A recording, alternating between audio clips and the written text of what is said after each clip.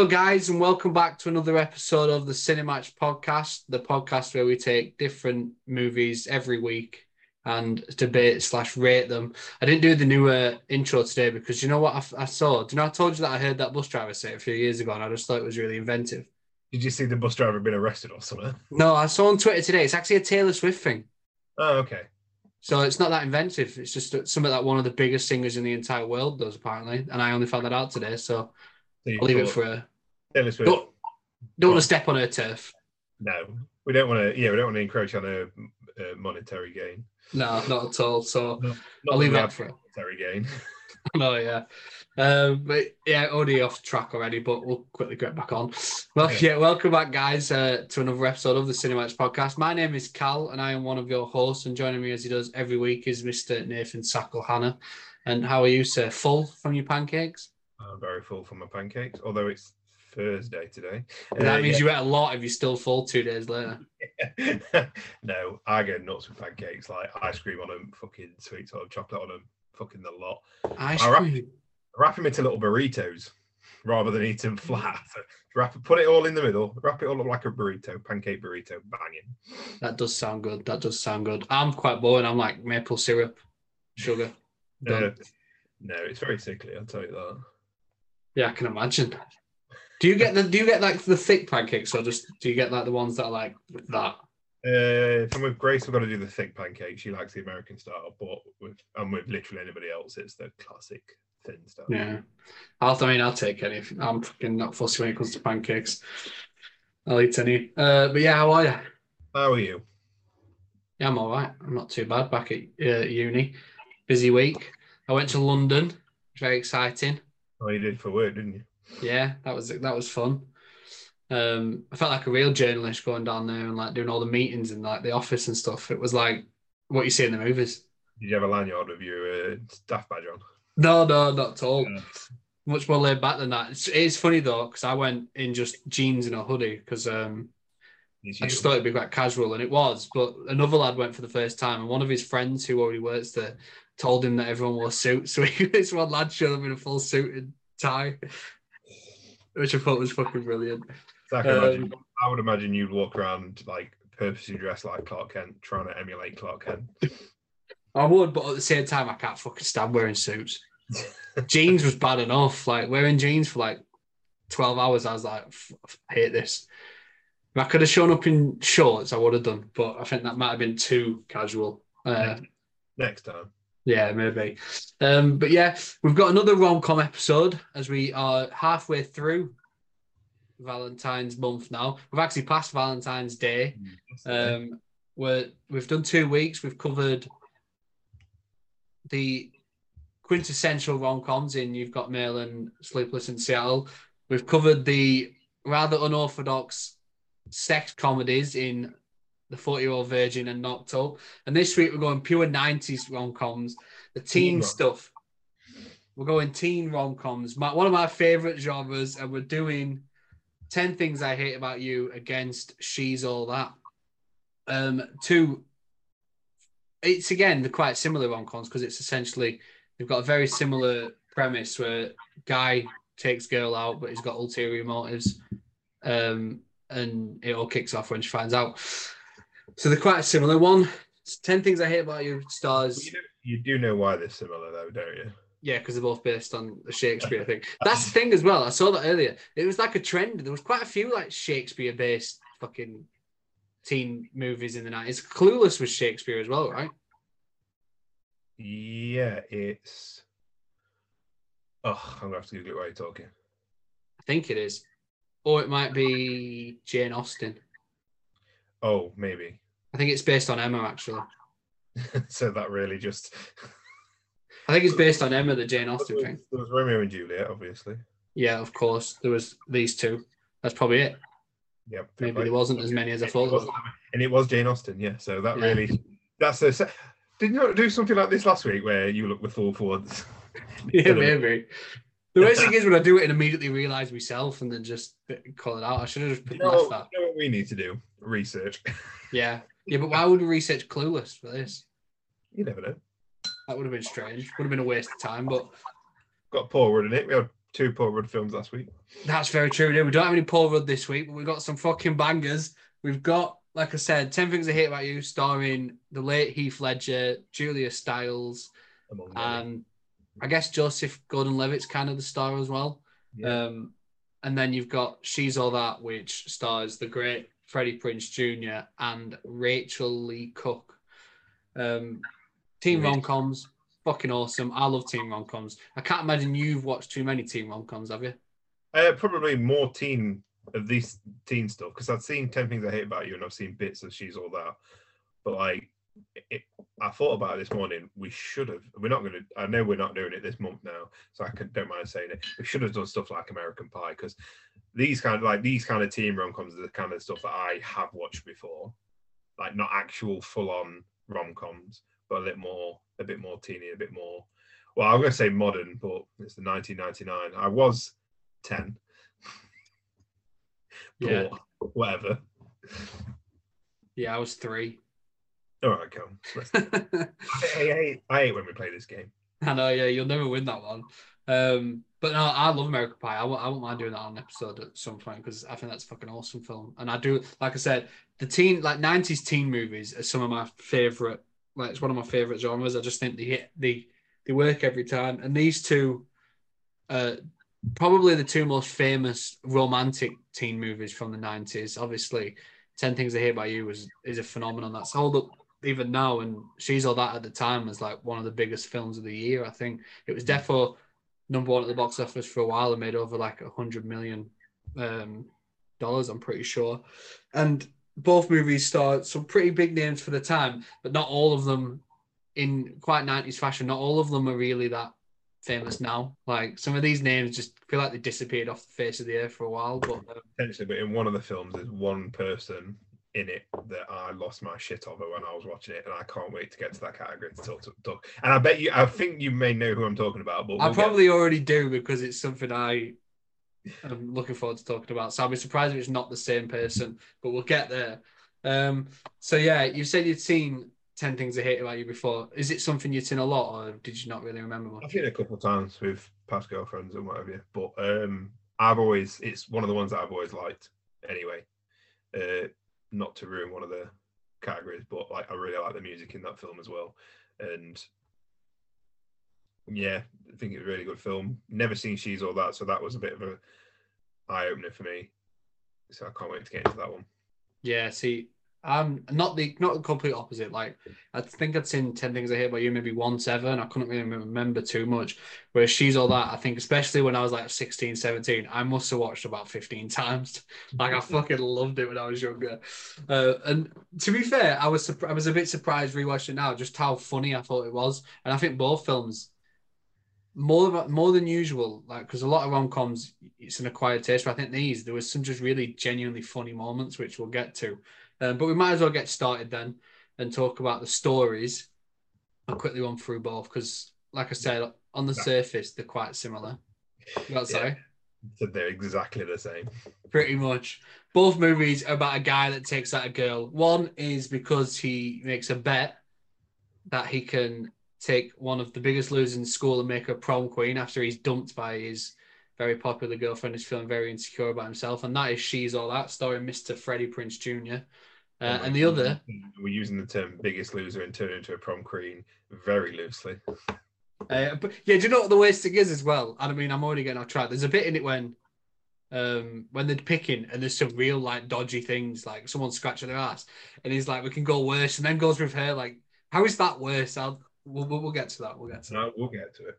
And then 10 Things I Hate About You is essentially about a guy that takes out a girl because he's paid to do a favor for someone else.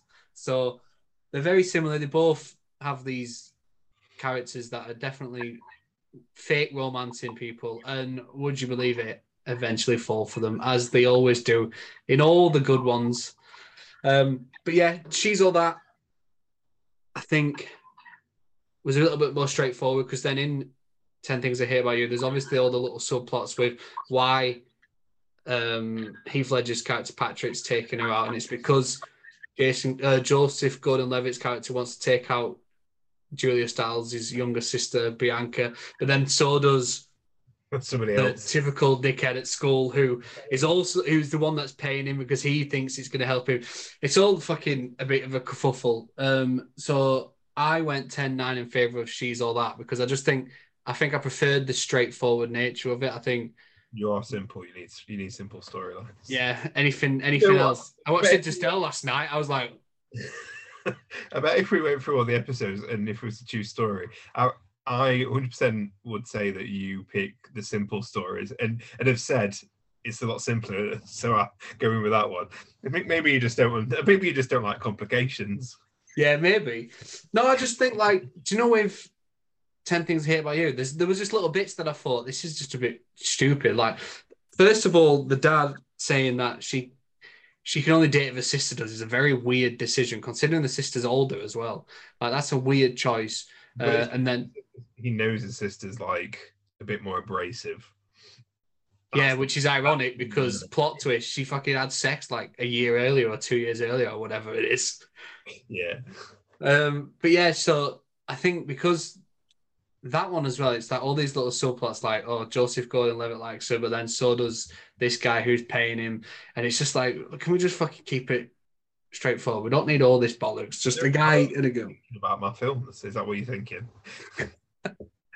But no, I do. I just think, especially with She's All That, I like the little twists along the way. Like I like that he is tasked with making a prom queen, but it's not like he's not the one that's driving that narrative. He doesn't nominate her for prom queen. Someone else does that just without knowing, and she doesn't. Not to step on anyone, but she doesn't win. It's not. It's not like it's not too cliche in that sense. Like I think if it was a lesser movie, he'd have been the one that was nominated because he had this goal in mind, and then she'd have won the prom queen thing. It'd have been like, oh, this big fucking happy ending, and he'd have won his bet. And I like that they didn't do that. I like the way they went with it, and I think 10 Things I Hate About You. While it's hard to talk about too much without stepping on other categories, so I'm just going to leave it there. Why start now on episode 31 when you've been doing it episodes so far? Yeah, true. It's just there was things I just wanted to say, and then it's like, but these are other categories that are coming up, and I don't want to repeat myself. So you know what's it's literally just clicked to me that although this is episode 31, the next episode will have done 30 of these together. Like it feels like yesterday we was only doing like the 10 episode celebration together. I know, yeah. 30. How have we done that? Wild. It is wild. I can't believe I left work and just have kept contact with you for this long. Hey, we talk once a week, and that's all that's needed. Yeah, true. I liked She's All That. I like the simple story, the nature of the story. I like the twist with like Paul Walker's character, Dean, who, you know, used the opportunity to out him and then try and get his own bet to sleep with her to kind of like up the ante kind of thing to prove that he's more popular than Freddie Prinze Jr. But I do prefer all of the complication stuff in 10 Things I Hate About You, which is why I went 10-9 to 10 Things. And that's because like I like the stuff that Cameron's playing Joey and Joey's being played by Patrick and Patrick supporting Cameron, but Cameron isn't really getting what he wants until later on. And it's all like this big twist and it's all gets like a bit of a tangled mess that all comes crashing down and then built back up like at the last minute. I think I prefer all of that because it just adds that extra layer to it. And you've got the two, rather than, because, you know, in She's All That, Kieran Culkin, who I was shocked to see, weirdly with two hearing aids. I don't know what the choice was for that. I don't know if he actually needs them or what, but like Kieran Culkin and Laney, what's his name? Simon and Laney. They've got Laney Boggs. Yeah, Laney Boggs. But they've got a good relationship. So there's not like a lot of conflict in her life, whereas in 10 Things, like there's always conflict at all times. Like everybody's always kind of against each, like the sisters oppose and come together. Patrick and Joseph Gordon-Levitt's character, Cameron, like they butt heads. Joey and Patrick butt heads. Obviously, Kat and Patrick butt heads. I just like it seemed more everything that happens in 10 Things seems more earned than everything that happens in She's All That. Like in She's All That, Freddie Prinze Jr., who's like the most popular kid in school, and one of the most handsome men I've ever fucking laid eyes on. He's literally got it all, right? He's literally one of the most handsome men. Again, you say that every week about most men that's in these films. It says more about me, doesn't it? He's in like, is it the top? Is it like number 4, like 4th place for the smartest student in the school? Yeah. He's rich. He's got a great car. He's got I'd say hot ex-girlfriend, but they're supposed to make you think she's a hot ex-girlfriend, not compared to Lainey Boggs, but we'll keep that. You know, he's got loads of friends and whatever. So I don't think there's as much, like, it's not as believable for him to all of a sudden like go up to her, start talking to her, following her around, and she just kind of go along with it. Whereas Patrick doing it to Kat, it just feels a lot more believable because he's somewhat creepy in his persistence until it obviously becomes a bit more charming. So that's why I prefer 10 Things over. But that being said, obviously I've never seen She's All That. Really, really love She's All. Both films are really weird.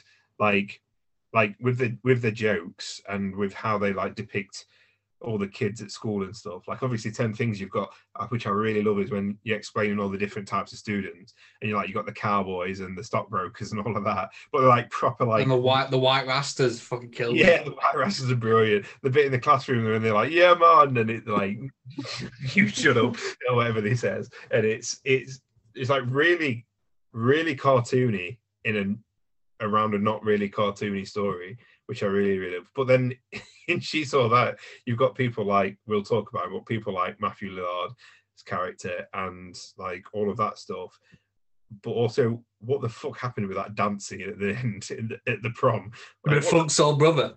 Yeah, to Funk's, and it's just really, really strange. But like really, really, like, it doesn't feel out of place. It just kind of works with the vibe of the film. So I really love both. Like She's All That, I would 100% watch multiple times. It's one that I'm quite happy to watch and really, really liked it. But I just preferred the story of 10 Things. That was a full-on ramble, that was. Yeah, that's for another. I actually think I half expected you to hate She's All That, so it's interesting that you didn't. I usually hate films you recommend to me. That's not true at all. I've got one right there that's the best recommendation yet. That's very true. But yeah, I think both are, like we said, they're quite similar in certain senses, so it's hard to separate the stories too much. But I also think while the relationship aspects of She's All That is obviously much more simple, I like the aspect of like the inner turmoil of like Zach's character and like what he's going to do once he leaves school, because obviously when you are like the big dog at school like he is, it must be daunting, like, and all they're having this future where everything's unclear. You don't know what's next, and when your dad's like pressuring you to do a certain thing. So I think I liked that bit. I think it could have done more with it. The best boy category, so I can argue that fact. yeah, we'll get there soon. But yeah, we'll move on then to the best opening. Best opening, Yeah, next up, best opening. Again, very similar in the sense that both openings kind of just paint a picture on who the characters are. The 10 Things I Hate About You one shows the popular girls pull up in that car listening to some music, which, if I'm not mistaken, is that, what's that band called that did the song from Shrek? It's they're listening to a remix version of 1 Week. What's 1 Week? Who sings that? Bare Naked Ladies. I don't know. It's not. No, it's not. Oh yeah, that 1 week when I I know it. Same and then, and then when Kat pulls up in the car next to him, and she's obviously got that really like punk rock song on, which I really enjoy, and it just shows you like how different she is from the girls around her. And then you get like I said, it's very similar to She's All That, where the opening really introduces you to who the characters are. Like it opens with that montage with the I'm not familiar with the song, but it plays while Lainey's doing like working on her art project, and you see like different clips of her like working on this big fucking whatever display, and then it shows Freddie Prinze Jr. just strolling through the school without actually showing him until he checked himself out, and he sees that picture, which I think is really funny. So they're very, like I said, neither. You know what's funny about that, and I know we potentially talked about doing an episode on it another time. But even though I knew I literally saw the poster before I clicked on the film. I saw his name pop up before I even saw him. Even walking up to the picture, I expected to see Chris Evans. Oh, because Not another teen movie. yeah. That's a funny version of that. That is funny. Like I like that piss take. But yeah, so there's not really much to really say about either opening really. Like, they are just very paint by numbers. This is who the characters are. So how did you rate that? I went 10-9 in favor of 10 Things Again, just because I think it paints Kat's character a lot better than it does with Lainey. Like Lainey's all arty and like I think the whole point of the film's story is to show that Kat and Lainey are unobtainable. And the moment you see Lainey, you know that that's not true because there's nothing wrong with her. But I'm going to save my opinions, but there's nothing wrong with her other than her being a bit arty. But Kat's obviously like immediately you can tell she's abrasive and that she's gonna cause more of a problem. You've also got you've got the bit with Joseph Gordon-Levitt's character starting school, the great bit with Alison Janney, right in the novel. Fiction, whatever is it? Right in the novel, and then Filthy you've got stuff. Crummel's character like showing him kind of like the school and all the different, like I said, all the different cliques, which are very very cartoony, which I really enjoy. It like sets up a really strange tone for the film, which I really loved. Over She's All That, which I feel like is very much more by the numbers, like teen, high school drama kind of thing. So yeah, that's why I mean they're both very, very simple. Nothing blows either out of the water, but one of them's got both 1 Week and Joan Jett's Bad Reputation and the other doesn't. So yeah, I suppose if we stretch like the opening out to those scenes where he gets introduced to David Crummel's character to the school. I suppose Shoes of That you can include when Zach finds out Taylor's dumped him, and we see that little montage of her at. I really enjoyed like them talking whilst they're in the scene and like they're at the pool and stuff like that. But they're still at school. I really enjoyed that kind of bit. Yeah. Still much prefer 10 Things like weird. Like they both kind of give a good vibe, a strange but good vibe to the movies. Like, oh, this is a little bit different to what everything else is. But I mean, they both came out the same year, so not that. Can I just say, actually, they both came out the same year. 10 Things I Hate About You looks like it came out in the early 2000s. She's All That looks like it came out in like 1993. Like, why does She's All That look so fucking old compared to 10 Things? Yeah, it's strange. I think 10 Things as well is so bright. Yeah, it's just there's just bright colours everywhere. Yeah, I went 10-9 in favour of 10 Things I Hate About You as well. Like you said, those moments with introducing you to all the different cliques, it's very similar to The Faculty does something like that, where it sees all the different like groups of people. You are? The Faculty. Yeah, I fucking do. Josh Hartnett. I'm still singing that one. But yeah, the reason, because I think both these are really good. Like I love the She's All That opening, and I love the stuff with Taylor when she's explaining to Zach what happened. And I think it's really funny when she's telling the story about the spring break, and she said she got picked for the podium, but you actually see that she pushed someone else off and stole it. Then she meets Brock Hudson, and then there's that bit where it shows them in bed. She's like, it was crazy. We just clicked. It felt like we'd known each other weeks. Like it's some big fucking committed relationship. I just thought it was really funny. But what tipped it over for me is strictly the song that's playing when Kat shows up. That is that Bad Reputation, because that was Ronda Rousey's entrance music in WWE. And actually, those two women look very similar.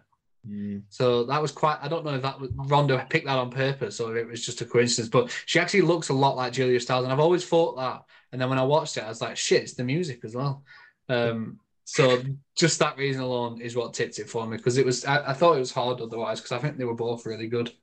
We'll move on then to the endings, because like I've said before, these rom-coms, sometimes these movies just feel like there's the conclusion. What did I say? Something stupid like that. I can't remember. Um, Oh yeah, you said you like. Oh, what did you say? Like you like a film that feels like it's got a conclusion. All endings. Oh, the ending feels like a conclusion. Yeah, yeah, Cal. All endings feel like a fucking hey, conclusion. not all of them. Fucking And Infinity War, Infinity War didn't. Empire. Yeah, Empire didn't. It's random, really random. And I've gone completely off tangent. But I think I told you I'm going to Florida next month. I'm going to Disney World. Yes, anyway.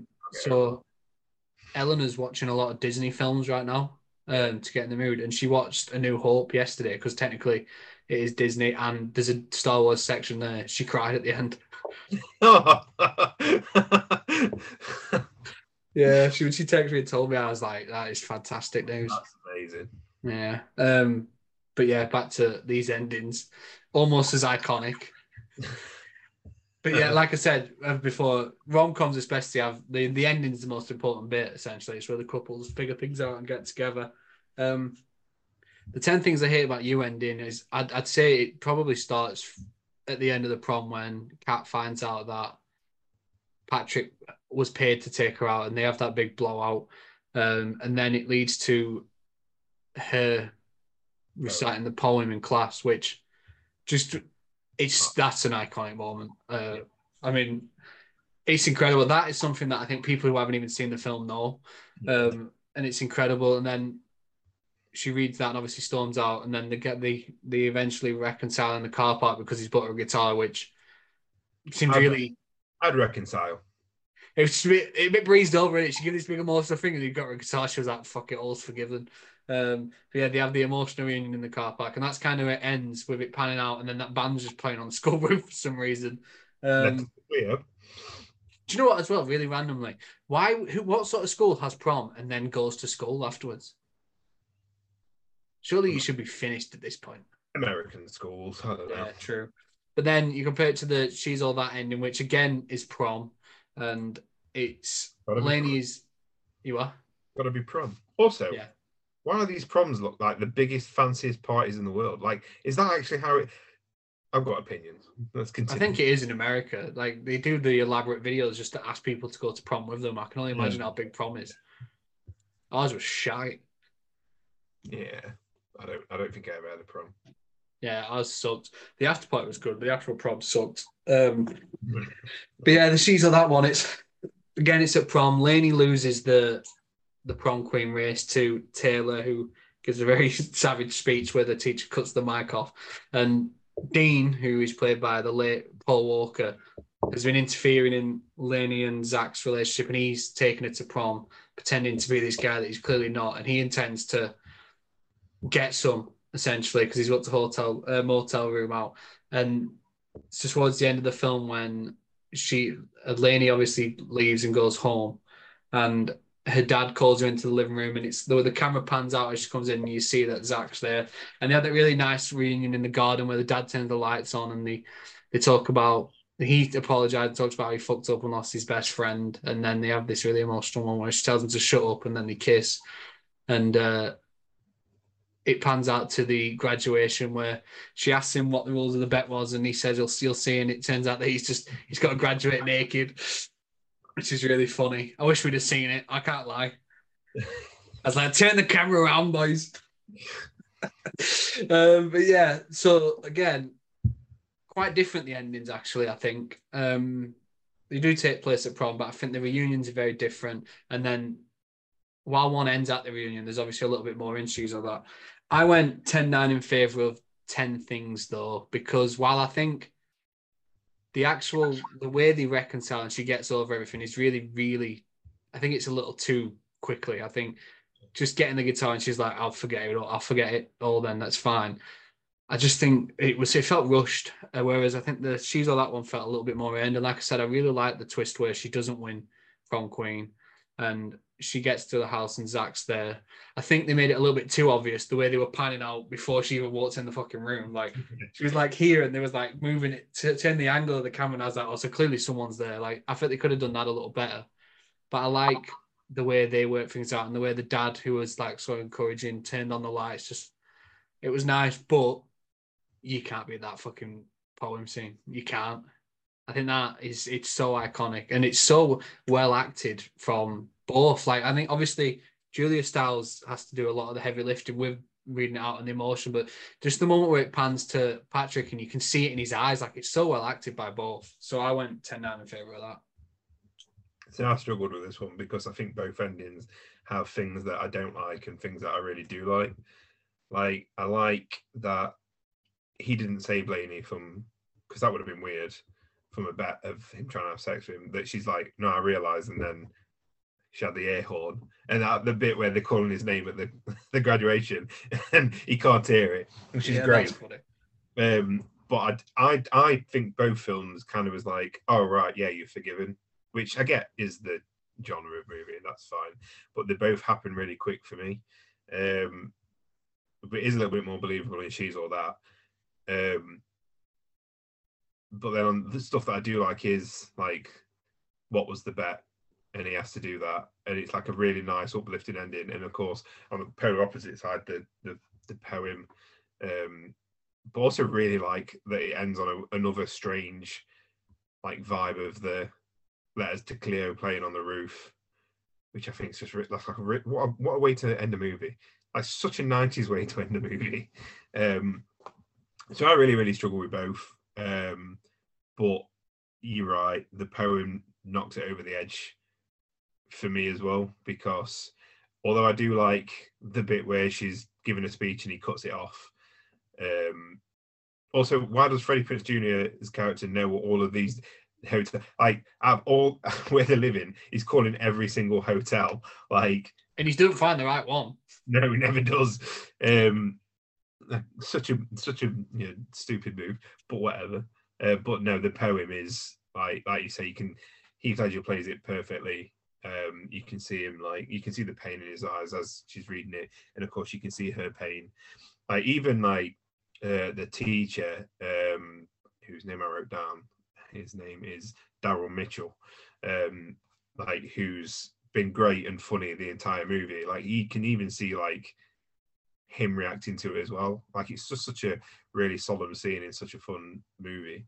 So that's why I went 10-9, but it was I was tempted to do 10-10, but try not to do that as much. I'm trying to cut down. Yeah, it's a close one. I will say something that made me laugh is when that graduation scene, when he's naked and the girl next to him, she looks shocked when she realizes like he's not been sat there the entire time. Like, how have you just clicked that you've been sat next to someone naked? Like, how long have you been there? Like, obviously they're in the S's by the time it gets to those guys. So they've gone through the alphabet up until S, and she's not realized. That's worrying on her side, to be fair. But yeah, both endings are good. I mean, like you said, there are bits in both that I like and bits that I don't. But that poem scene, it's fucking awesome. It is so fucking good. I also like I forgot to mention it because I did want to mention it, like the scene with her dad. Because after she's in which one? 10 Things. Like, obviously, you got the bit where She's All That in with the dad. He was like, we'll leave you to it, kind of thing. But I like the bit when she's sat on the porch and he comes over and he talks about how he's been on the bench for years, and he says, like, about her going to Sarah Lawrence, that he's been on the bench for years, but she still gets to play a few rounds with Bianca. I really like that bit, that she is essentially letting her go after everything that he said and been like the entire film. He's accepting that she needs to go and spread her wings too. I really like that bit. I think it all just kind of builds up to a nice uplifting ending, even with that sad poem. Yeah, I think I like the baseball, like, what's the word? Why have it's gone out of my head? I don't know what you're trying to say. The baseball analogy. Yeah, analogy. Oh, yeah, that's it. Why did that disappear from my head? That was weird. Yeah, an analogy. What is it you do for a living? Is it a writer? Yeah, good job I'm not a talker. You are. We do this every week. And I've had no problem writing that down. But yeah, for some reason that word just escaped me and I forgot how you said it. But yeah, I like the baseball analogy from him where he says, like, he gets to do a few innings with Bianca, and he says, but when Kat goes to this uni, he won't even be able to watch the game. I thought that was a really nice moment. I also like the moment in She's All That with the dad before prom when he says, like, don't waste your time, Dan. here, like, and he mentions her mum passing, and he says like people look down on me because I clean pools and stuff. But I like the twist when she says there's no one to go with, and he says, "Oh, that's weird because I'm pretty sure there's a handsome young man in the living room." And you think it's Zach, and he comes up and fucking Paul Walker's there. It's like, oh fuck. See, I didn't think it was Zach. I thought it was going to be Kieran Culkin's character. Like, That would have been a nice. That would have been nice. Or like, a best friend. Why the fuck wasn't a best friend taking her? what's Foggy doing, eh? Yeah, that guy should have taken her. He was too busy creeping on Zach's younger sister. Oh no, was Yeah. she? I don't know how much younger she was, but the line when she's like, "I go to an all-girls school," I'd be thinking the exact same. Yeah, but that guy's a fucking bum. Although he has a really funny line, which I'll talk about soon. We'll move on then to the best male lead, because obviously This one's odd. this one's really fucking hard. It's really fucking hard. You got your rom-coms, you got your male lead and your female lead in most. Sometimes you got two male love interests, sometimes you got two females, but we've got male and female here. You got Freddie Prinze Jr. as Zach Seiler in She's All That, the jock who is trying to turn Lainey Boggs into prom queen as a bet, but falls in love with her. And in 10 Things I Hate About You, you got Heath Ledger as Patrick Verona, the guy that's taking Kat out as he's getting paid for it essentially to help Bianca end up with Joey/Cameron, depending who you ask. This is really odd. So I'm glad it's you going first. Oh, you son of a bitch. Wait. One, me, you, me. Yeah, it is. Right, I'm going to get the negative out of the way first. Him being a little bitch about him being rich, having all these friends, being dead smart, and just not knowing what university to go to because his dad went to a university was not enough for me to feel sorry for him. If anything, I was still like, you're still massively fucking popular. People love you. Like, you still look like Freddie Prinze Jr. You still look like Freddie Prinze Jr. You're well respected. You're obviously athletic. You can literally have anybody in the school, essentially. I'm not really feeling sorry for you if you can't go to, if you're struggling over which university to go to just because your dad is. That being said, super fucking charming, really funny. Like, love his reactions to everything. It's the way Freddie Prinze Jr.'s like voice almost kind of breaks when he's like shocked or reacting to something every time. I really loved it. Like that scene in the cafeteria with Kieran Culkin's character, whose name is, wrote it down, Simon.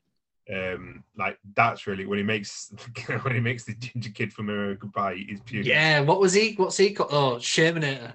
Yeah, in American Pie, makes Shermanator eat his pubes. Like absolutely fantastic, and I'm not allowed to say fantastic grace as I say fantastic all the time now. So I've gone from sensational, phenomenal.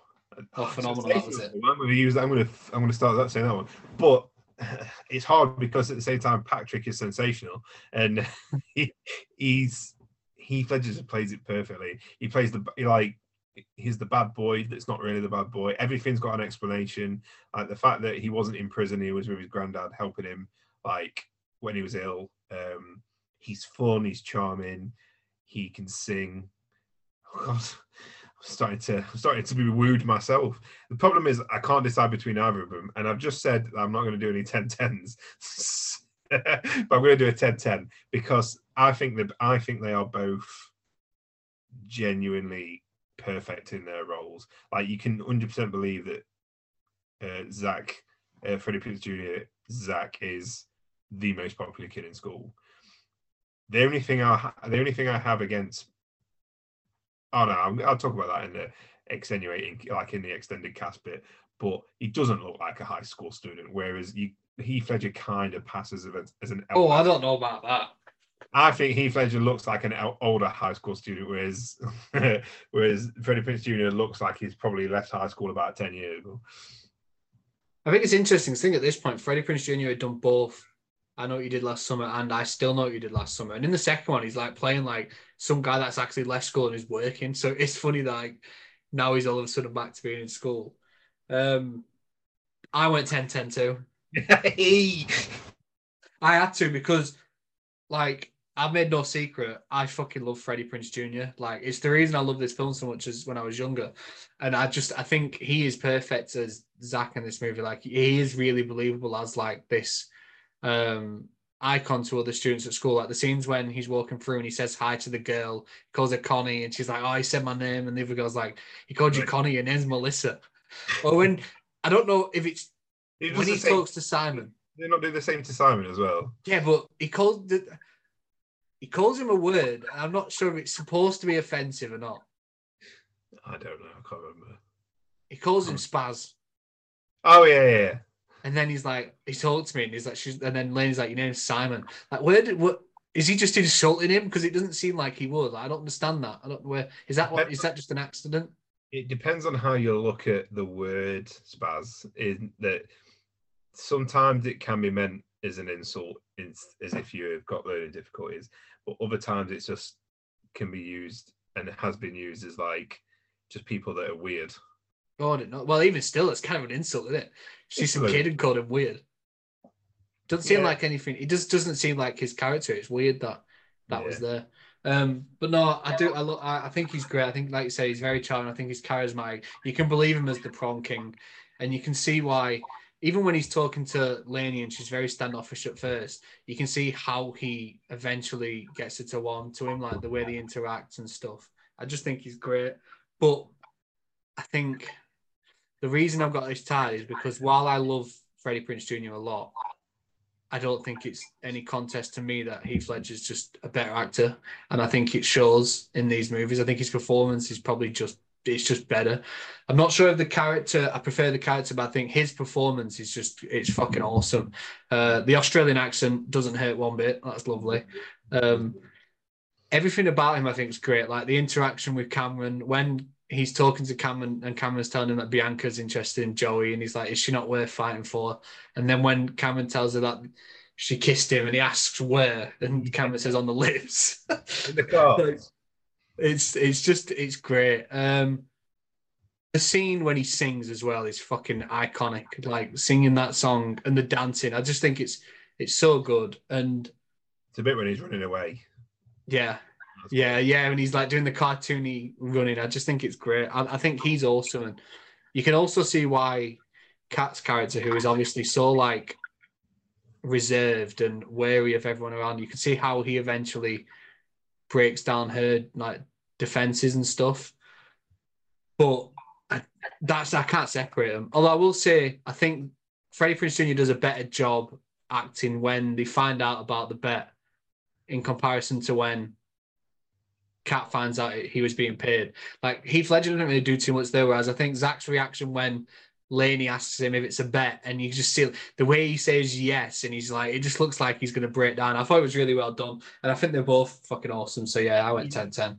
The only thing that Zach should have done after that moment is not be then like, yeah, I'll take you to the prom still, ex-girlfriend who's crazy. Yeah, that was strange. Oh, he should have just punched Dean's fucking head off. Or just stand there dancing with her still. But I like the bit with the art show with Zach as well and the hacky sack. And yeah, that's fun. We're going to get a lot deeper with him, but his problems just amounted to the fact that he doesn't know which university to go to. So yeah, and he's got the pressure to be good. Like fucking great. Or, I think they should have done more with it. The popular's got to live up to being popular. I mean, I know how it feels, but yeah, it's a curse. It's a curse. It's a curse being this good looking and popular, isn't it, Kel? It was horrible being this large, let me tell you. We'll move on then to the opposite side of that, and that's the main female character, the lead woman in these movies, which you are. Say it and move on because we both know who it's going to be. You've got Julia Stiles as Kat in. Is it Kat Stanford or Stratford? Stratford. Yeah, like so you've got Julia Stiles as Kat Stratford in 10 Things I Hear About You. The more like punk rocky, very mean looking. The women are outcast in both movies, but for very different reasons. She's like, to be fair, she's very liberal and she's quite feminist, especially for the times. Like when she talks at the beginning about Hemingway, and she's just not afraid to punch. Or as we know, like she damaged that guy's testicles. Like she's very tough, and a lot of people find it intimidating. Whereas Lainey Boggs, played by Rachel Lee Cook, is quite the opposite. She's quite timid. This artist who keeps to herself. until obviously you get to know her further in the movie where she comes out of her shell and like stands up for herself. They're both fucking great characters for very different reasons. I went 10-9 in favour of Lainey Boggs Yeah, of course. because That's the right answer. I just think she does. I think not only do I think the character is, I think there's more of a growth throughout the film, and I think Rachel Lee Cook just does a better performance. Like, I love the way Lainey, who's quite timid and shy and obviously keeps to herself. I love the way she's not afraid to stand up to, like, even at the beginning when Zach shows an interest and she says, "I'm not smart, like I can't shoot you," and stuff like that. Or when she stands up to Taylor's friend on the beach when I can't even remember what she says, but she says something about her. It says, "Oh, you know what I mean?" And Lainey's like, "Obviously, I don't." And then she decides to go play. Oh no, she says she run like a girl. And Lainey says, "I am a girl." And she's like, "You know what I mean?" She says, "Obviously, I don't." And then she goes to play volleyball with the guys before showing up to the party and the whole thing with Taylor, where she obviously initially stands up for herself, but eventually breaks down. I just think everything Lainey does, like the way she reacts as well to the fact that it's a bet, where she like she shouts and she swears in front of everyone. I thought that scene was really good. Don't get me wrong, I think Julia Stiles is great as Kat. I think she plays like that sort of role really well. Like it suits her to a T. And even when she begins to show more of a personality later, I think it works as well. But there's little moments which I just think are a bit out of character, like when she flashes the teacher. That just doesn't seem like anything that character would do. So just at times I just didn't really feel like there's a consistency to her. Whereas I think we weren't supposed to we were supposed to feel like she wasn't likable, Julia Stiles. Whereas I think she's quite likable all the way through. And I feel the same about Lainey Boggs. But like I feel like she spoke like Julia Stiles as Kat is supposed to be like abrasive, and she's supposed to be hard not to crack, but like literally the first party she goes to, she's dancing on the tables and she gets the baps out for the boys to get out of detention and stuff like to an older gentleman, which just seems a bit inconsistent. I mean, that's why I went 10-9 in favour of Lainey Boggs as well, because I just think she, although I'll get into it in a second, although she quite clearly doesn't fit the bill of what the film is meant to be telling us, like she does feel more like an outsider, like that she's not as welcome in groups because of, she's arty. Even the art nerds don't, like the goth girls don't really like her. Like she just doesn't seem to fit in anywhere. Whereas I don't believe that's like Julia Stiles' character's got friends. She goes to gigs. She does all that. It's not as in what the story wants us to believe. It's not. It's more believable with Lainey. So let's just say it right now. I'll text it you. And is this film supposed to make me believe that she's not attractive? She's a small, cute girl in fucking dungarees. Literally the fucking. Whew, yeah, she's literally I said it to you on the. I said it to you. I might have said it to my friend Dan. It's. As soon as she's on the screen, everybody else after that is like nobody else matters. And she's literally she's the first person you see on the screen. So no woman in that film compares. Not the one that's supposed to be the hottest girl in school. Like even she looks fucking ugly compared to Rachel Lee Cook. What the fuck? Yeah, she's very very attractive. It's funny when they try to do this in these sort of movies where it's like, oh, and she went for this transformation. It's like, didn't she fuck? She took her glasses off. She still looks the same. She's fine. She's a very attractive woman. I do like the scene. With the glasses on. Yeah, either or. Like, I actually think I prefer with the glasses. I can't lie. But like the scene when Zach goes with her to the show and then they're outside and he tries to put the charm on and he says, "Your eyes are really beautiful." And she like laughs him off. She's like, "Oh, please." And then she looks at I just think stuff like that, I think it was really well done from her. I also like that she comes from a not a much worse background, but her family are nowhere near as well off as Kat's. Like she's quite poor, and everyone makes jokes how her dad's like the poor man for all these like more rich kids, whereas Kat's family are quite clearly rich as well. That house is huge. He's a doctor. Yeah, exactly. Fucking living babies and that. Even was like, "Oh, I sent a check. It's fine. Don't worry about it." Yeah, it's completely different. And I love that while Kat spends most of the film being miserable and don't get on with his sister. I like that Lainey's always got that bond with Simon and always looking out for him. And the way he returns the favour later on when they find out it's a bet and Zach rings and he fucking turns on Zach and he calls him an ass on the phone. I think that was great. I love their relationship and I love that it took a little longer for Zach to win her back over after finding out it was the bet, whereas with Kat, it felt like it was so quick. Like, she found out we had that one scene with her dad and then she was reading the poem and then they were together, whereas Lainey was ignoring all of Zach's calls. She had that big speech with her dad. She went to prom with someone else. Then she left with someone else and then fucking used her rape alarm, which I think is a great touch. And I love that she saved herself in that moment and didn't have some guy come in and do it for her. I just think she was a better character. So that was easy. You never actually said you score, so I'm guessing it's 10-9. I did. Oh, I rushed it through because I needed to get it out. But yeah, what an attractive lady. Lady. So we've got the individuals then. We'll next talk about the actual couples, which couple we think were better. So obviously, like I said, you've got Zach and Lainey, and you've got Kat and Patrick. Essentially, it's which couple had the best chemistry. Which one did you actually think will be together in the future? Like, how do you see that going on? I think it's you first this time. So how did you score that? I think it was a very easy 10-9 to 10 Things I Hate About You. I think those two are suited to each other more than Zach and Lainey. Zach and Lainey feel more like they would go for all of that and like become like friends for life rather than anything else.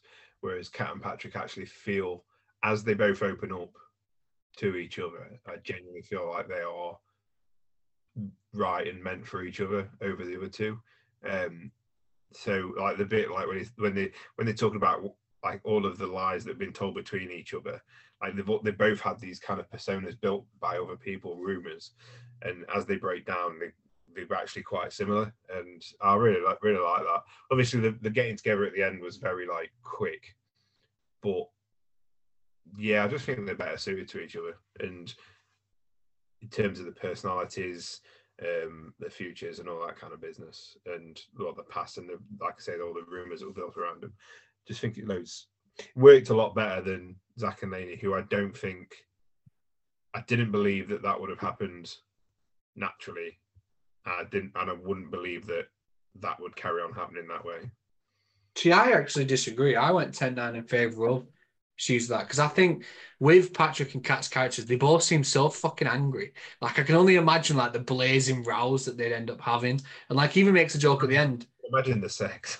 Well, yeah, true. But like the bit at the end where she's like, "You can't just buy me an instrument every time you mess up," and it's like, yeah, because you probably will fucking mess up a lot.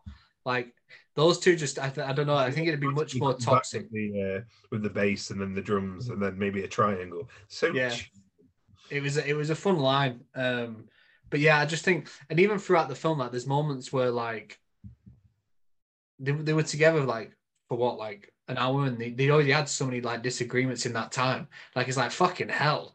Like at least Zach and Lainey, there was only like the real moment when she found out about the bet where things went sour, and then he eventually won her over, and they had that really nice moment in the garden. I just think you and Eleanor agree on everything all of the time. Not really. It depends what we're on about. If it comes to films and music, not at all. And are you happy? Yeah, we don't argue. We don't argue, which is nice. I actually think I could probably count on one hand the number of like big arguments we've had in almost 8 years now. Like we get on, and I don't think Patrick and Kat will just get on. I think those two are going to be at each other's throats for fucking years. Whereas I think Lainey and Zach, I think the chemistry there, I think it just works. And I love how supportive he is. Like the moments when they're outside after the party and she's upset and he sits with her and he's talking to her and he says like, when you come into this sort of thing, you've got to let in all the good, but also the bad as well. Like just their interaction just felt, I think it feels more genuine. And also like with Zach and the bet, to me, it feels like that stops much earlier than Patrick and the money. Like from the first moment after the bet, like it doesn't really feel like that's on like at the forefront. Whereas Patrick meets her and then goes and says he needs more money, like which I actually made a note of because he said like, "I got tickets to the movies," and she's like $18 or something. Then he's like, "But then we want popcorn, so it's gonna be like 53." And I was like, how much do they charge for popcorn in that fucking place? You worked at a cinema, you know. Yeah, but this for two people popcorn, you said it's going to cost like $38 or something daft. I can't remember what the exact number was, but it was absurd. Which has absolutely nothing to do with this conversation. I don't know why I just brought it up, but I just he's rinsing amount of money. no, I think as well, like the way Zach falls out with his friend over her as well. Like he realizes once he gets to know her, like the sort of people he's been friends with and how they treat those sorts of people, and the way he turns on Dean when Dean starts making comments about her. I just think it feels more genuine to me. Whereas I reckon Kat and Patrick are probably beating fuck out of each other in a couple of years. Like, there's no way that's a we out drama. There's no way.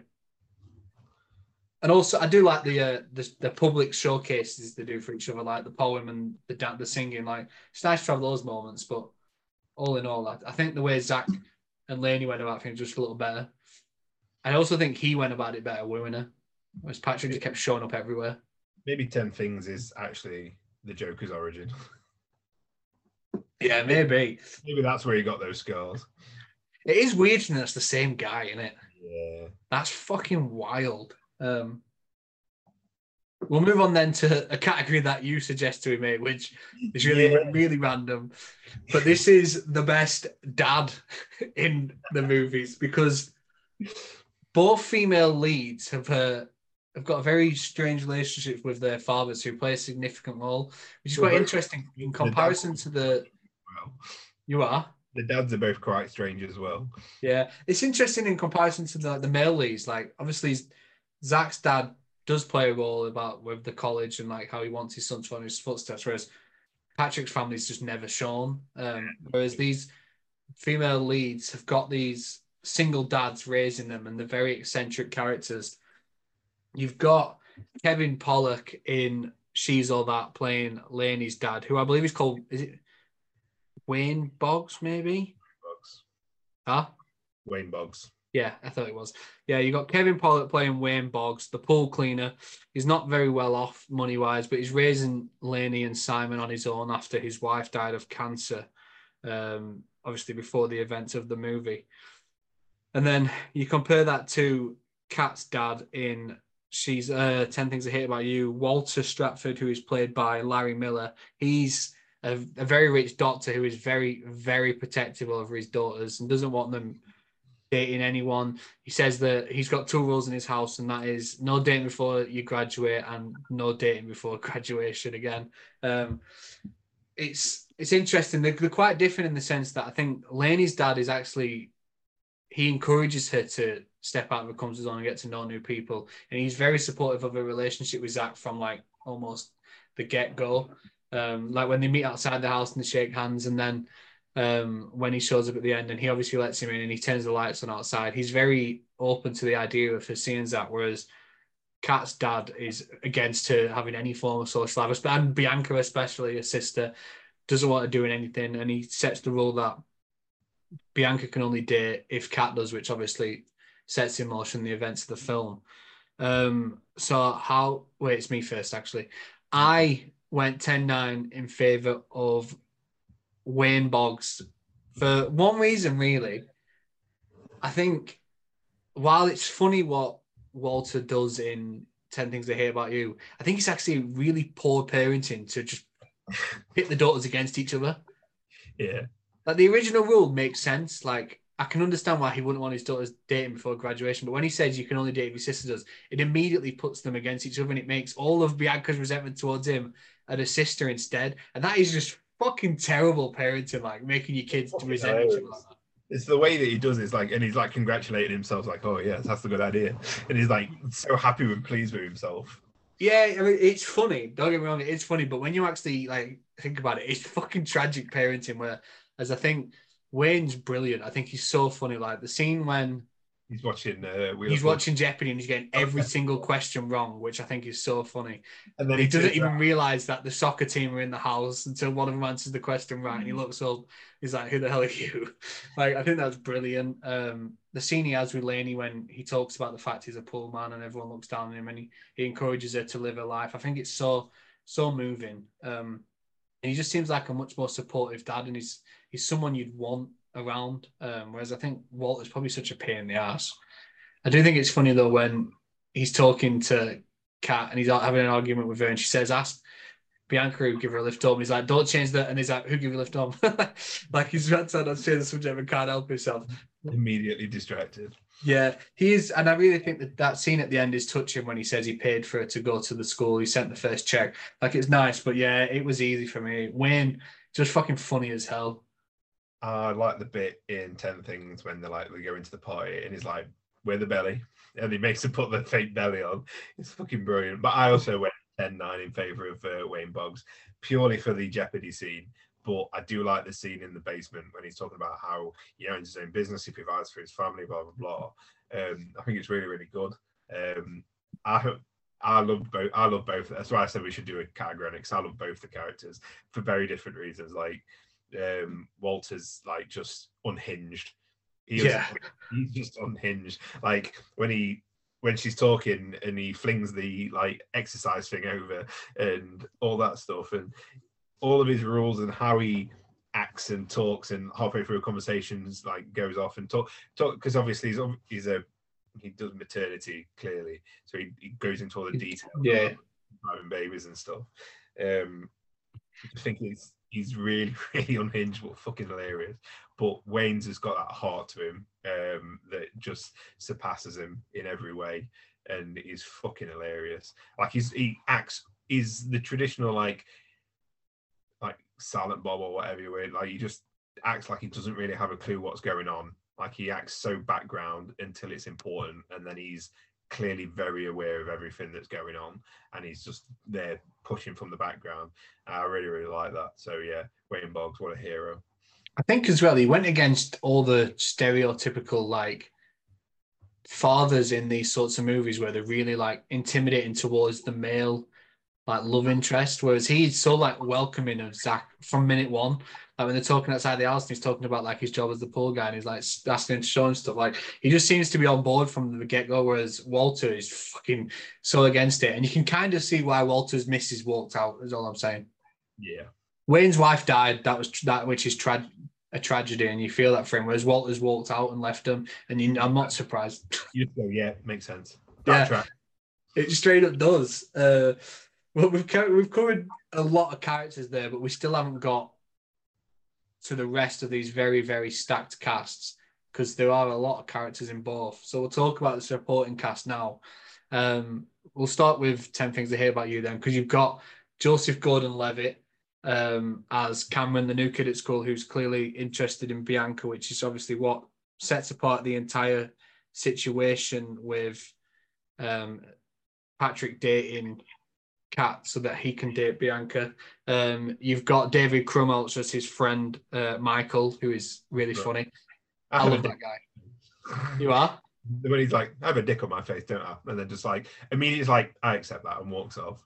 Yeah, he's great. I think the scene when he rides down on the motorbike and he falls off and he starts celebrating, I think, and he falls over is really funny. You've also got Bianca, who is played by Larissa Olenek, who I've never heard of her name before. But she's great. Bianca's fantastic.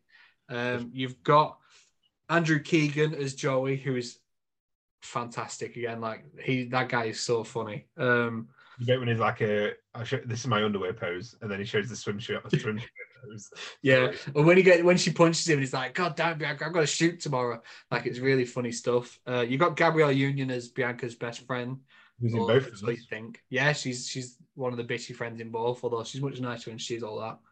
And you've got all the teachers, which is just an incredible collection of some of the worst people in education I've ever seen. Like none of these motherfuckers deserve jobs.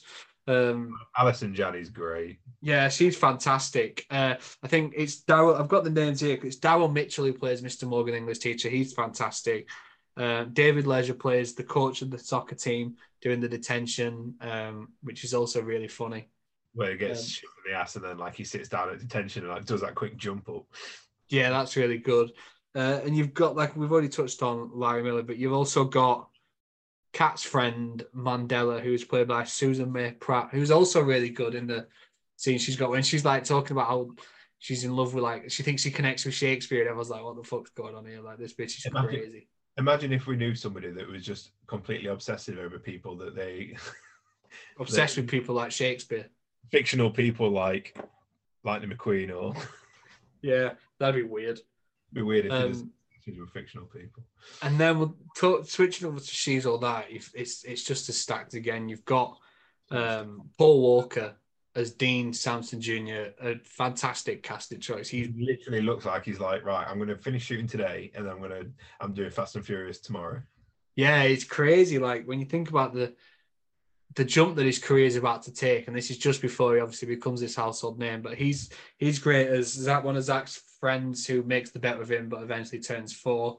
Jodie Lynn O'Keefe, who plays Taylor, who plays the bitchy prom queen really well, and she obviously went on to do other things like I think The Vampire Diaries is the other thing I've seen her in, but she's great. Kieran Culkin, like we said, obviously. Incredible as Simon Box, megastar now.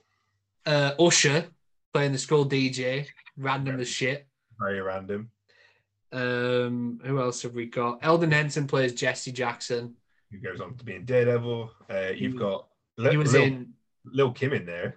Yeah, Lil Kim's in there. Gabrielle Union, like we said. Anna Paquin. Is it Paquin? Paquin. Clea Duvall from Faculty.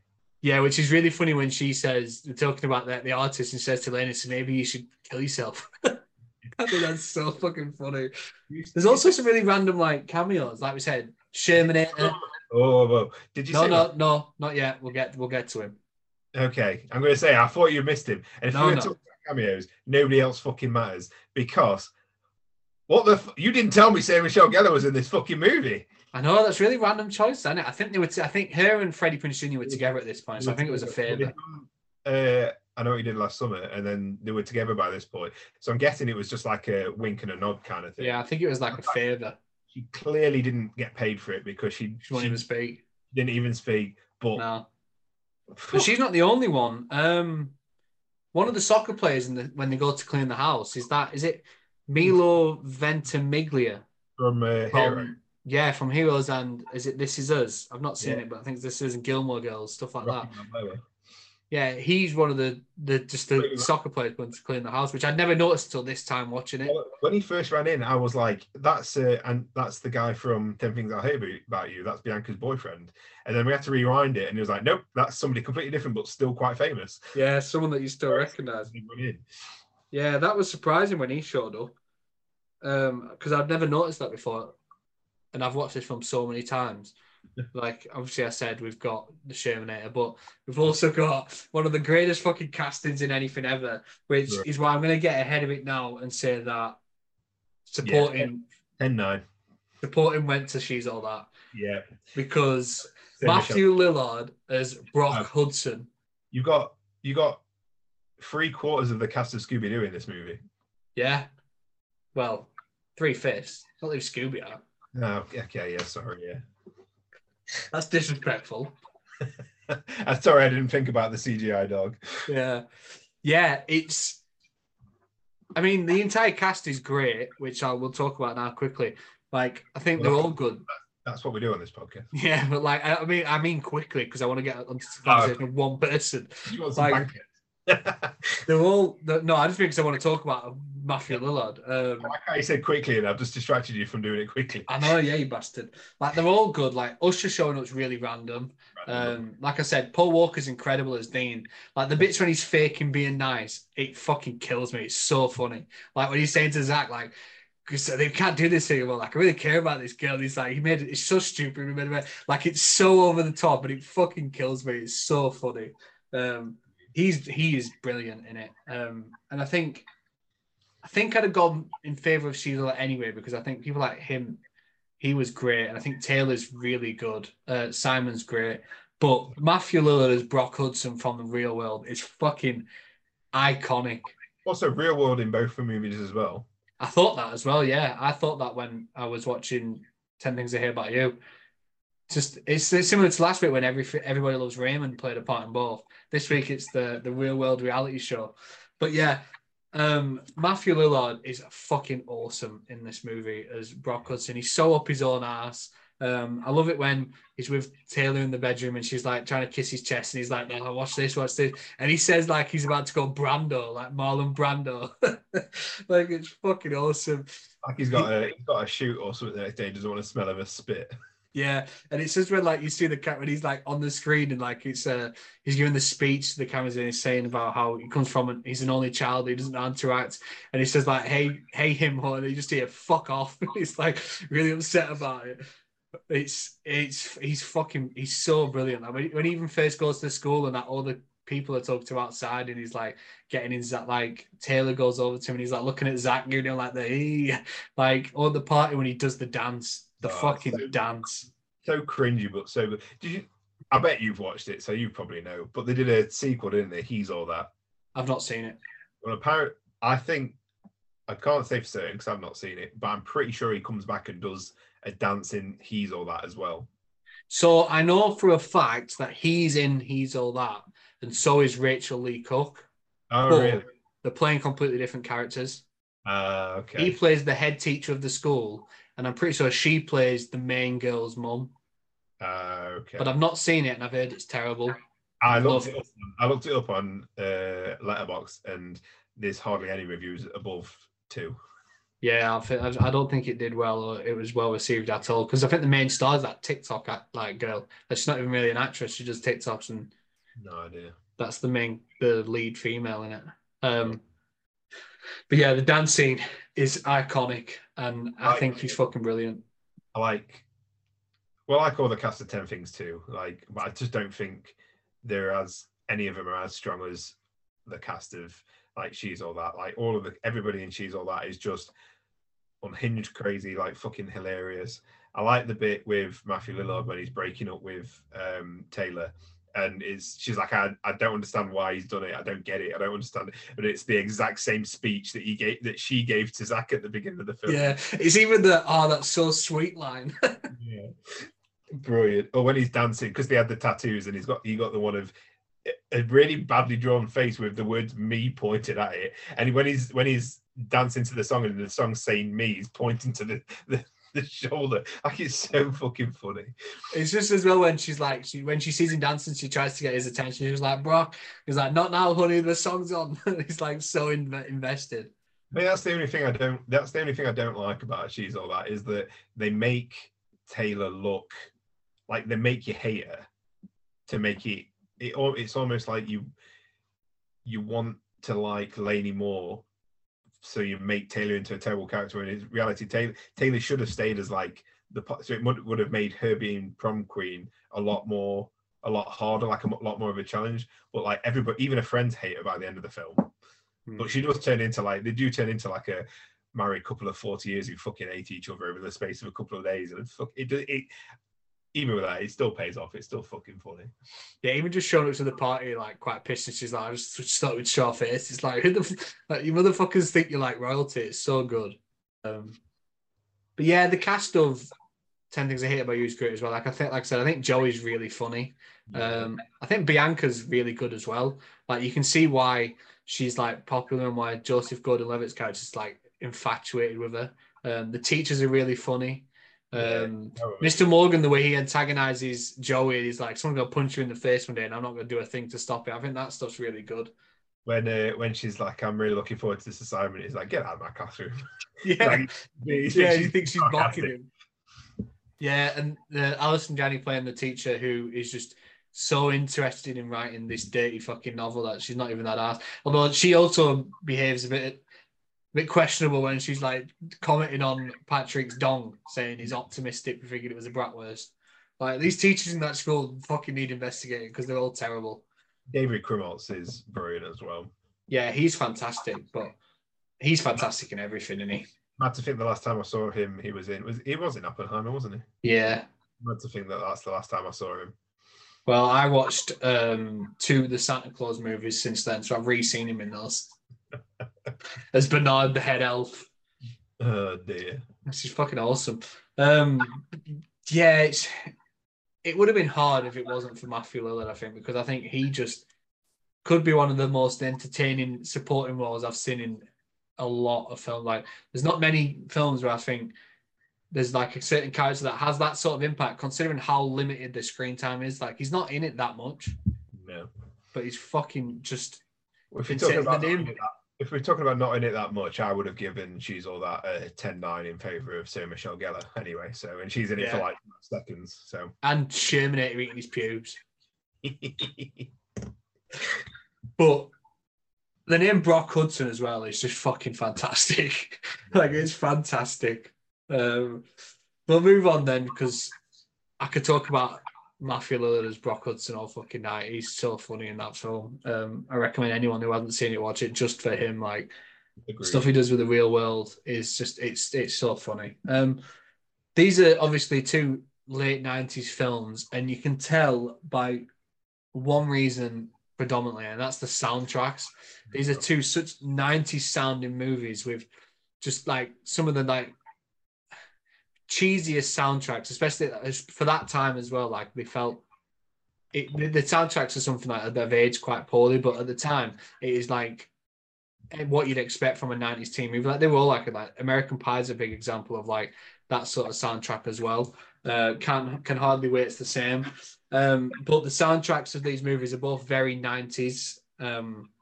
It's not songs you'd hear very often anymore, but they were I enjoyed both soundtracks, so that's why we're going to talk about those next. So how did you rate this one?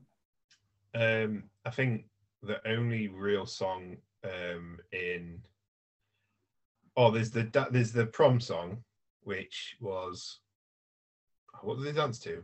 The Fatboy Slim. Fatboy Slim, yeah, which is which is great, because obviously the dance mix to it is just surreal but hilarious at the same time. But I think the main song is obviously, is it Sixpence None the Richer with Kiss Me. Kiss Me. I think that's obviously a very, very iconic scene, and that music pairs up perfectly with that scene. The way it builds up as well, like, it's got a bit of an extended opening to it, and it builds up. It's really, really good. But fuck you if you think I'm going against 10 Things I Hate About You's soundtrack. Absolutely not. You've got Letter to Clear with both I Want You to Want Me and Cruel to Be Kind. What the fuck? You've got Stupid Boy when he's chucking the flyers down, which is a fantastic shot. Can I just add? Like, me and Grace both noticed it when we was watching, like the flyers coming down, everybody trying to grab him to that music. Brilliant. Like I say, you got Bad Reputation, you got 1 Week. Obviously, the song that he sings over the tannoy. What does he sing? What's the song called? I know the song. What's it called? It's not called I Love You Baby. Yeah, that's the chorus. Is it Too Good to Be True? Something like that. But either way, I love you. We'll call it I Love You Baby for now. But like, just another iconic moment. I just think the soundtrack is just consistently good in that film. Yeah, I think both for me, because you missed out Give It to Me Baby from the She's All That one, which is a song Brock Hudson dances to. So you want to fucking pay some respect to that, Bob. Okay, which is fantastic. I also really like the opening song to that, which I'd never heard before. The one that plays at the montage when Laney's doing like the art stuff. I think that's quite a good one. I'd never heard it before though. I think it's called Prophecy, which I'd never, like I said, I'd never heard. But I thought that was quite an upbeat, catchy song. But yeah, I went in favour of 10 Things I Hate About You as well, because that fucking soundtrack, it's just bop after bop. Like you said, those songs at the beginning are just, it was immediately like, oh shit, I know these. And then, as you said, as it went through, those covers, especially the I Want You to Want Me one, I love that song anyway. So like, hearing that was fantastic.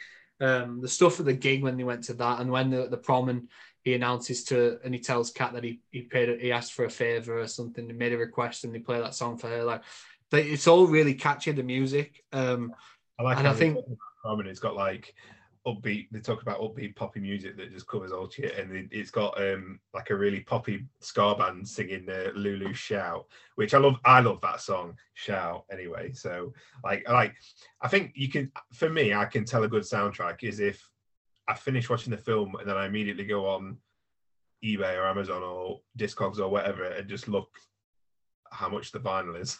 Did you check that? I did. It's not that expensive, so It's not too bad. potential. The song that Heath Ledger sings is actually called "Can't Take My Eyes Off of You." That's it. But that's also an iconic song. I love that. I love the original, and I love that scene. It's a great song to use, and he's a good singer. So fair play to him. Agreed. Respect to Heath Ledger. Rest in peace.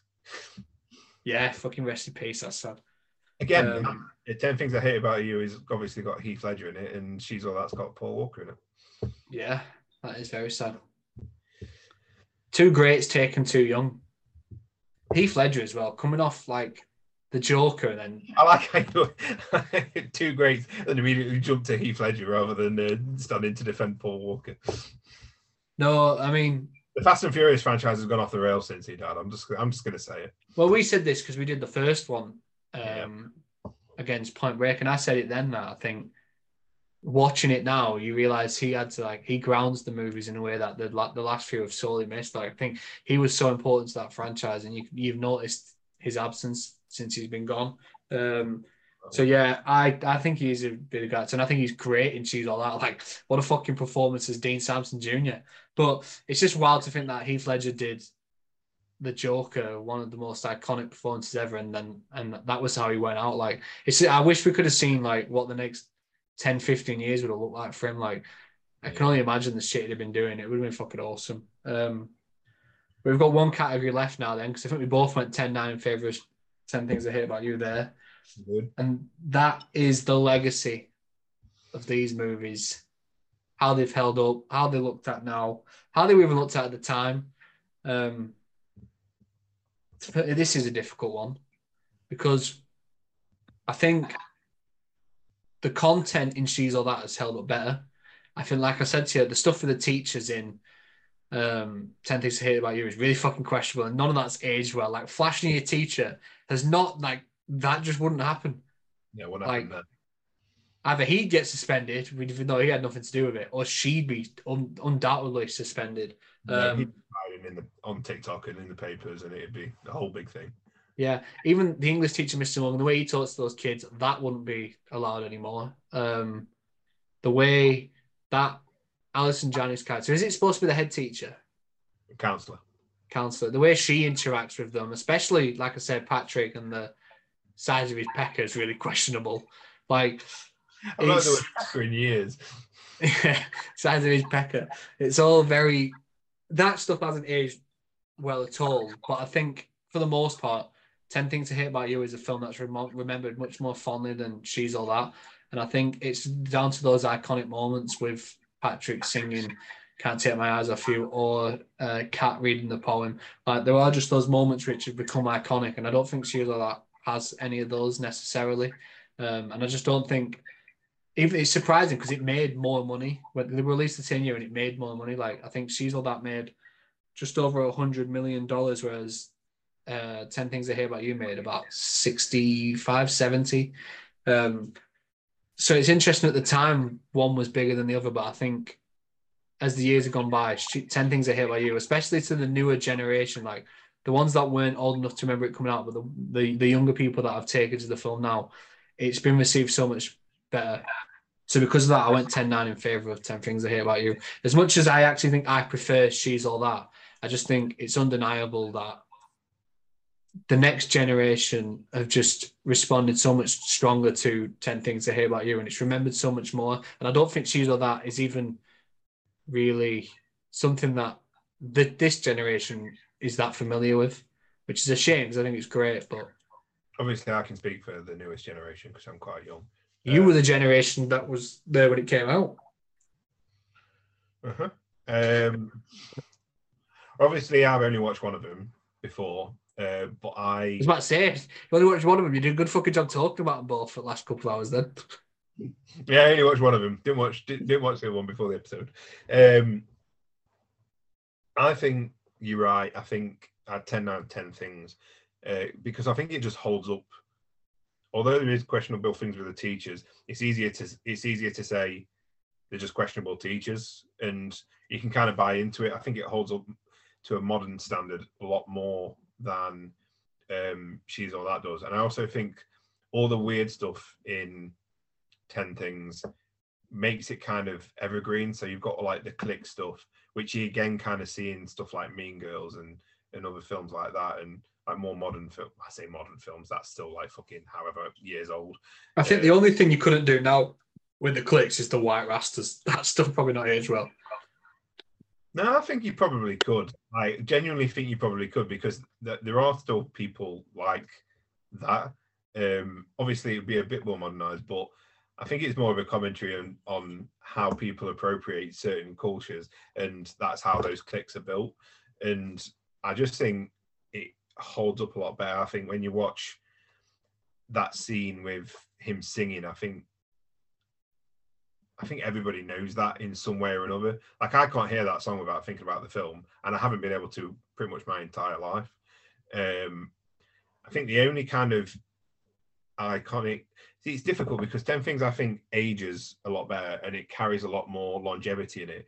But She's All That is probably inspired a lot more, obviously, with not another teen movie in the famous, like, walking down the steps scene. I think that scene alone has its own legacy compared to the rest of the film.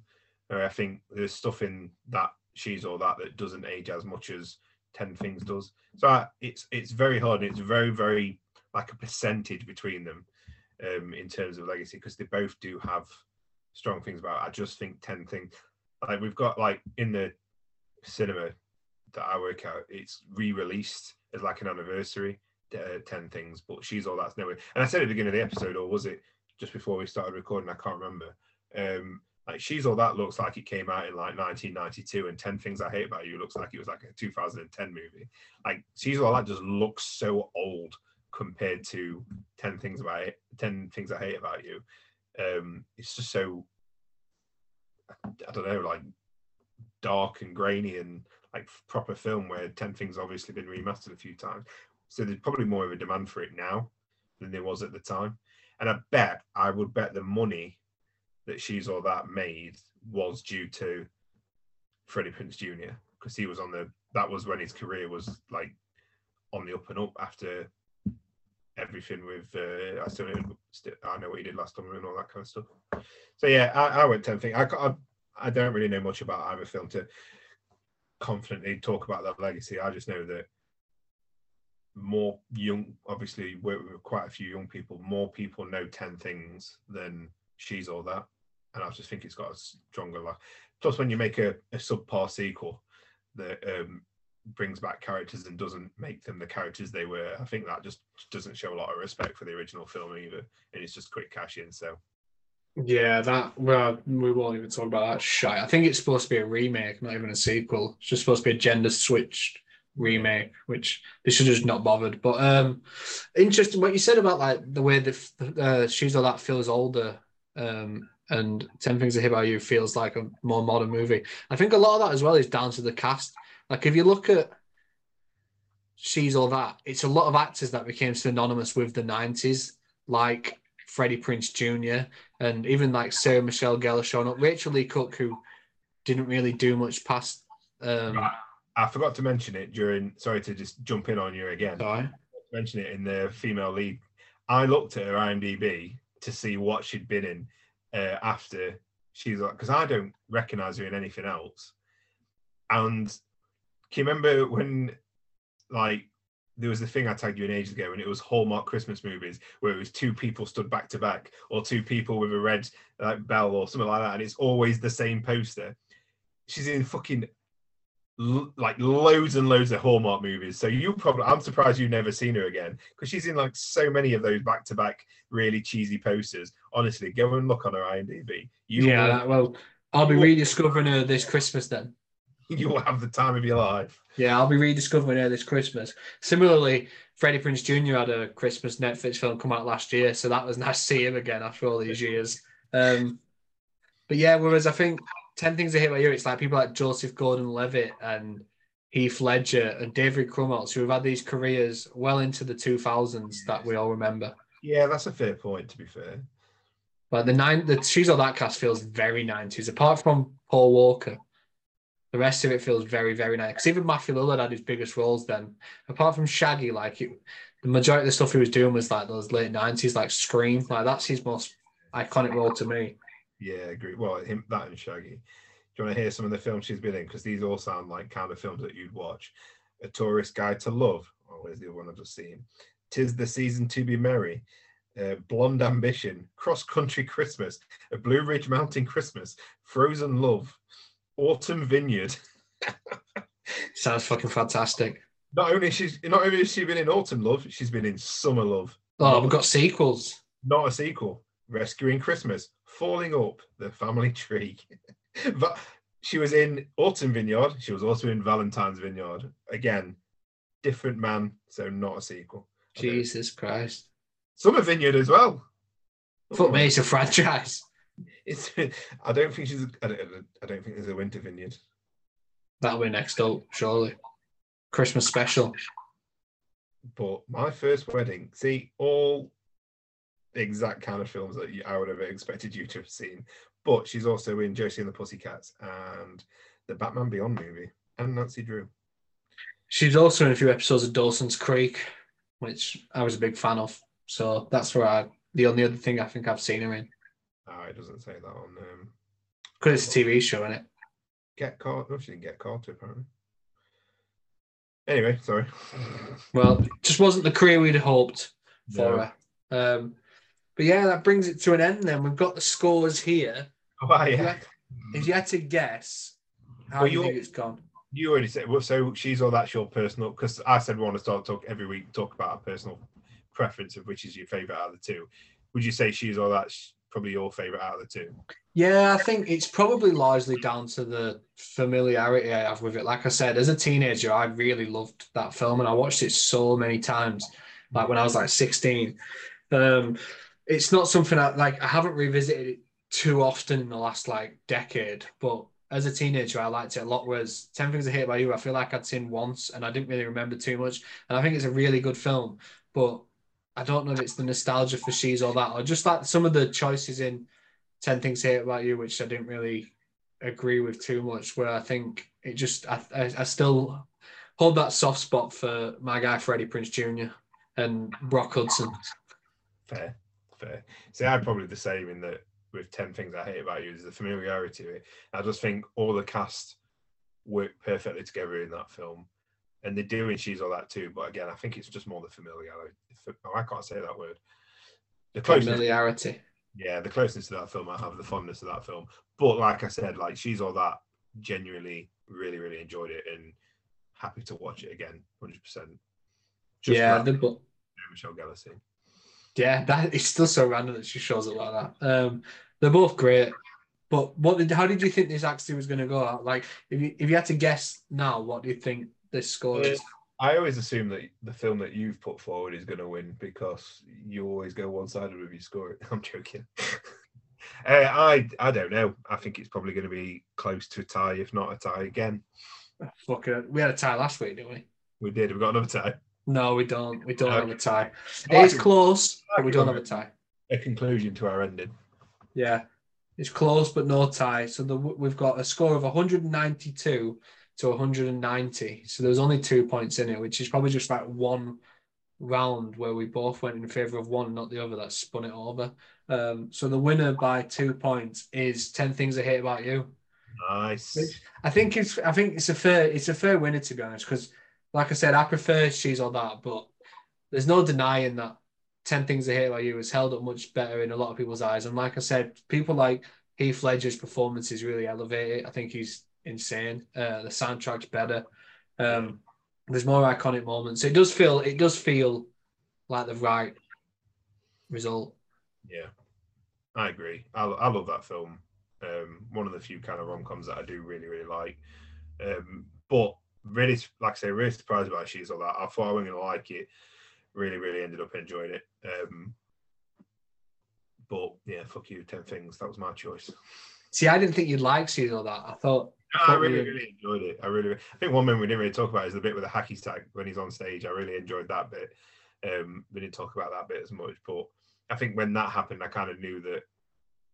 Yeah, I think it's got a little bit something special to it. One thing we never mentioned, which I want to say now, is the quote, "Screw the Dolphins." And a guy tried that last year and he got banned for life at SeaWorld and he got banned for life. Fucking killed me this time. I'd never even paid attention to that before. And this time it fucking killed me when Jesse said that and she's all that. Like I thought that was really fucking funny. Like I loved that a lot. And I never mentioned it in anything that we mentioned earlier. So I just feel like I had to get it in now. That was good. But yeah, that brings another showdown to an end then. That's 3 done in our rom-com. We've got 2 weeks left. Nice So one. hopefully you guys enjoyed that one. I can't remember what rom-coms are doing next week. I can't remember what we're going to do. We'll figure it out. Is that the big one? No, the big one's the ending one. Well, is next week a certain actress that's in both? Oh, yes. I think you recommended one where we've got a very iconic actress who stars in 2. Yes. Not in this film, though. No. That's fucking terrible. That was pretty terrible. Hey.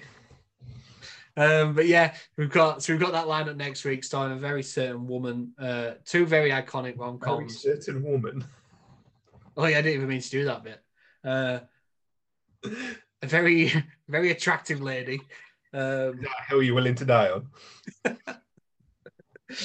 Who is God, I'm being distracted now. They were good actually. I think we did all right with them. I think we did all right with that one. Let's just congratulate ourselves. Give him a pat on the back for that. But yeah, so we hope you guys enjoyed this episode. And if you haven't watched either of these 2 movies, you definitely should because they were fucking awesome. Pure 90s classics.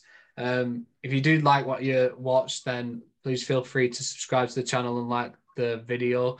If you are listening on one of the podcast services, then subscribe to the channel on there and leave us a nice review. Which, speaking of which, I had a look earlier this week when I was uploading the last one, and it shows where the people are listening to the show from. Would you guess the top 2 places that have listened to this podcast the most in the world? Oh, in the world? Yeah, it shows like certain cities and towns which have played our podcast the most. I would guess where we live. Nope. Really? Not number 1, no. Mansfield's not even 4th. Not top 4. I'll keep my identity a secret, man. Got all this shit. I don't want people doxing me and coming and What do you think? I say in Mansfield, they're going to clock your house. You never know. I don't even know if you live in Mansfield because I don't. No, I don't live in Mansfield either. You don't live at. I know I was going to fake an address then, but I don't even know what I'd say. Yeah. So, Number one is Leicester. Leicester. I don't know a single person in Leicester, but that's the place that's listened to the most. Leicester. Do I know anybody in Leicester? I know one person is in Leicester, but I doubt he's listening to the podcast over and over again. Yeah, Leicester's a very silent supporter. Number 2 is a place that I've never heard of. Never heard of it. It's a place in America. Called. Actually, like Boardman. It's got a population, because I Googled it after I found out, it's got a population of like 4,000 people. So I think one person there must just really like it. Right. So if you're from Leicester or Boardman. It might not even be, I said Boardman. That might not actually be the name of it. I can't remember. It is something like that. It's like Boardman or Boardwalk or something.